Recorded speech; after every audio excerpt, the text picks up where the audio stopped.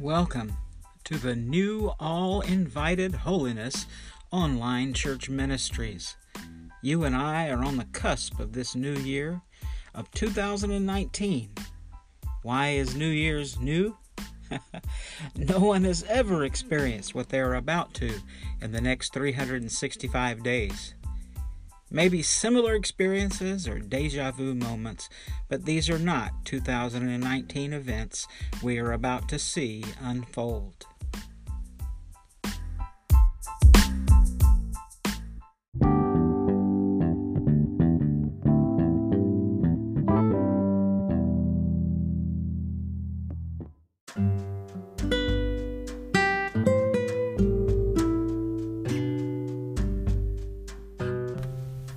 Holiness is the flagstone of our name here, and it represents what the Holy Spirit does within our lives to enliven us, to give us the Spirit of Christ, the Spirit of love that came down this past Christmas that we even celebrated. And as we saw that He came before, He's coming again. And we need to be ready, and we need to be prepared. And so if we look at what Jesus did for us at Calvary, we look at what He gave of Himself, came down from heaven, came off the throne into that stinky old stable, and He gave us the creation that we have in our lives of the Holy Spirit of love, the Spirit of adoption, the Spirit of Christ. He was with, around, on, about. He enabled, He helped, He encouraged people in the past. But now He came to indwell in us through His Holy Spirit. In fact, Jesus, His name, Emmanuel, means God with us. How's that happen? Well, through faith in the past it happened. We looked at faith of various characters of Christmas. The faith of Zacharias and how he wasn't fallible. He was obedient to God, but he didn't have the faith that he needed. In fact, he was shut up. He doubted the angel of the Lord with his human reasoning versus faith. He had excuses. How can it happen? We are too old, he said. And that's an amazing thing, because it doesn't matter how old or how young you are. God's hand is not too short. With God, nothing is impossible. Faith extends to past human reasoning and only requires obedience. Faith walk.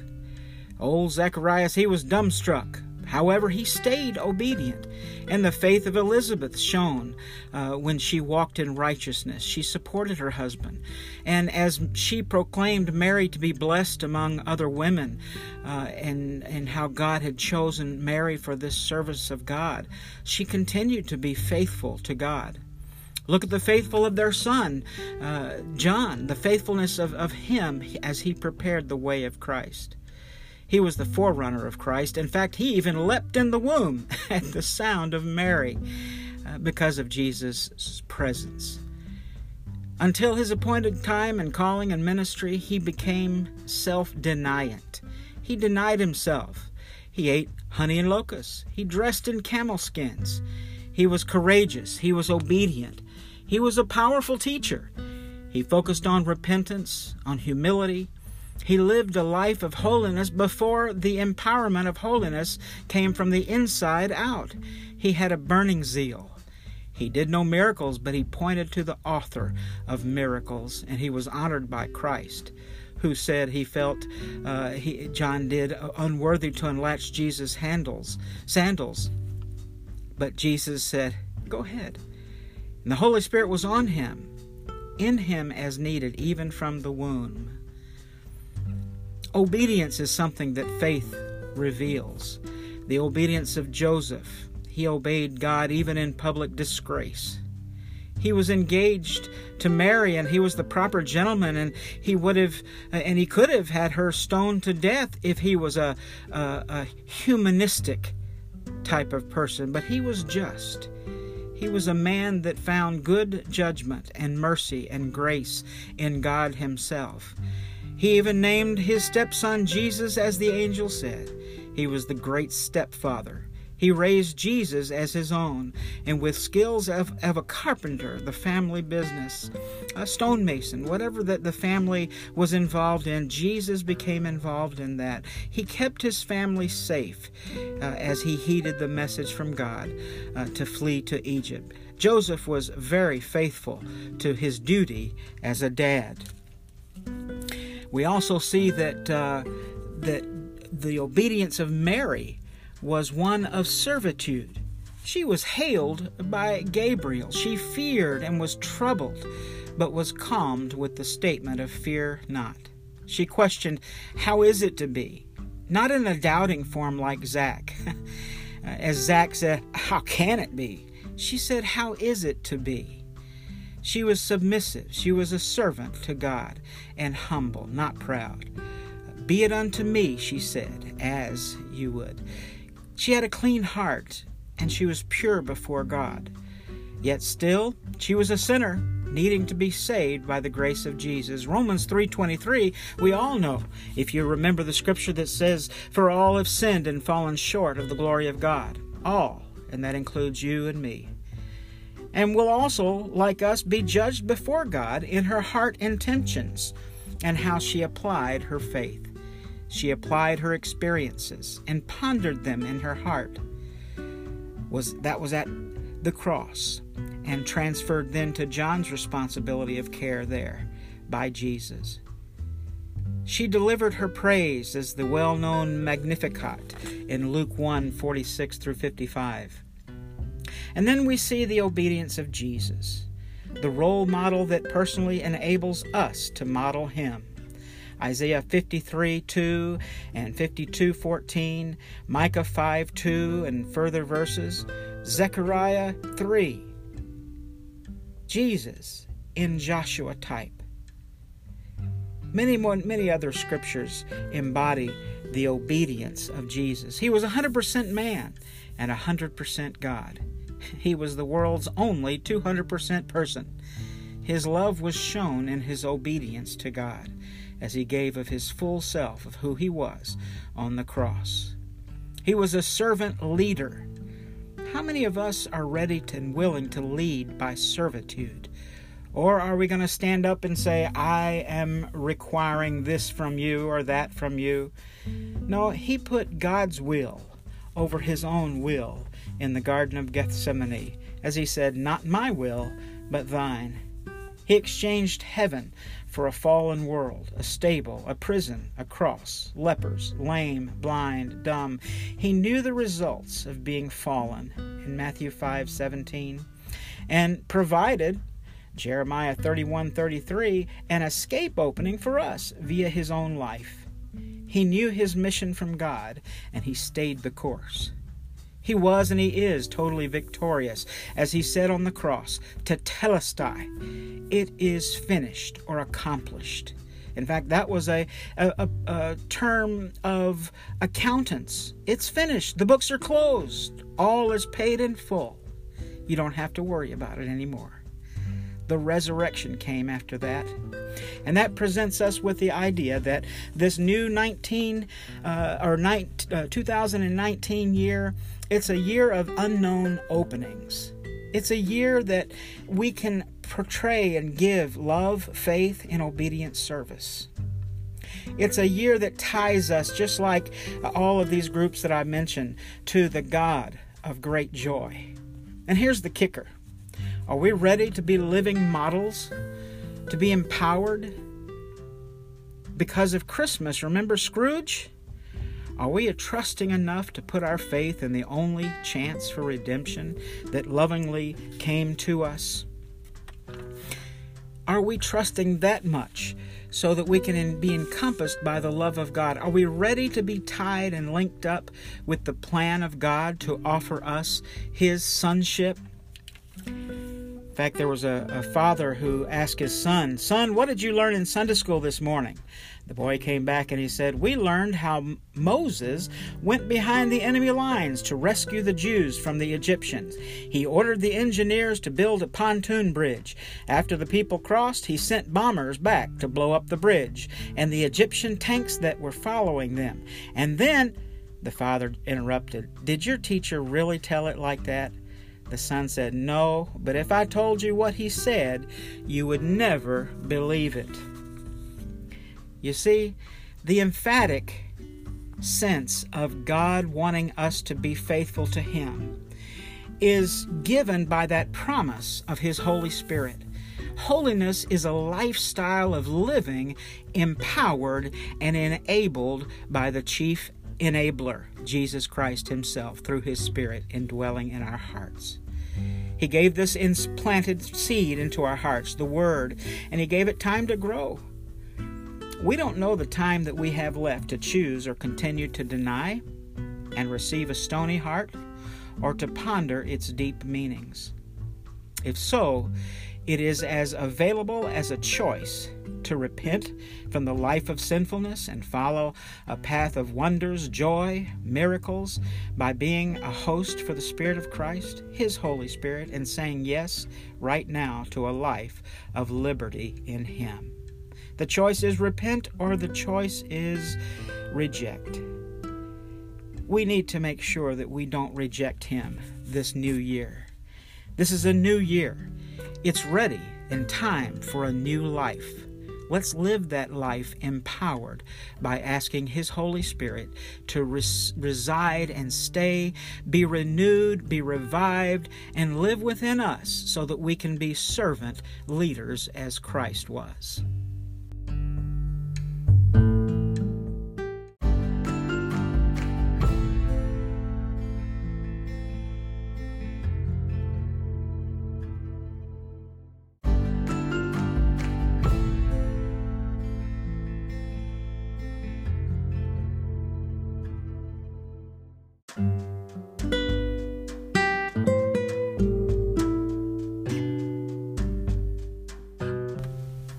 Holiness is the flagstone of our name here, and it represents what the Holy Spirit does within our lives to enliven us, to give us the Spirit of Christ, the Spirit of love that came down this past Christmas that we even celebrated.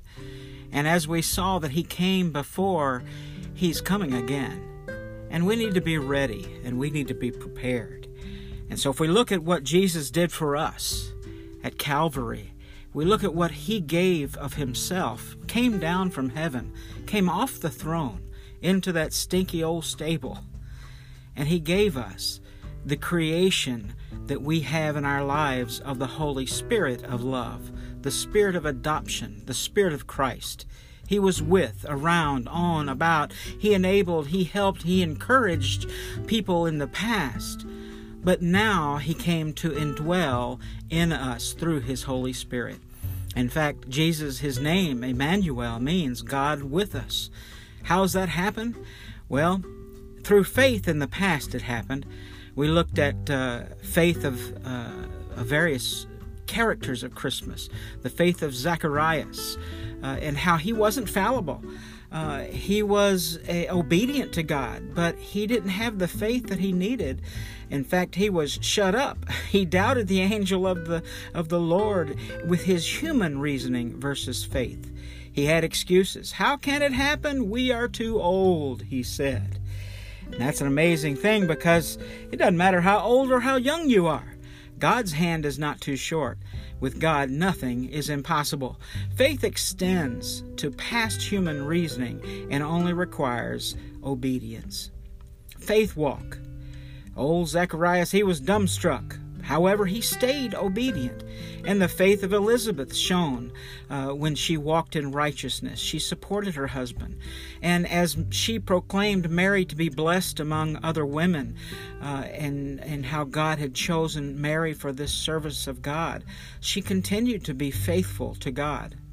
Look at the faithful of their son, John, the faithfulness of him as he prepared the way of Christ. He was the forerunner of Christ. In fact, he even leapt in the womb at the sound of Mary because of Jesus' presence. Until his appointed time and calling and ministry, he became self-deniant. He denied himself. He ate honey and locusts. He dressed in camel skins. He was courageous. He was obedient. He was a powerful teacher. He focused on repentance, on humility.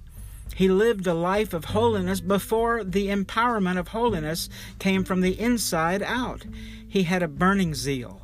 He did no miracles, but he pointed to the author of miracles, and he was honored by Christ, who said he felt, John did, unworthy to unlatch Jesus' sandals. But Jesus said, "Go ahead." And the Holy Spirit was on him, in him as needed, even from the womb.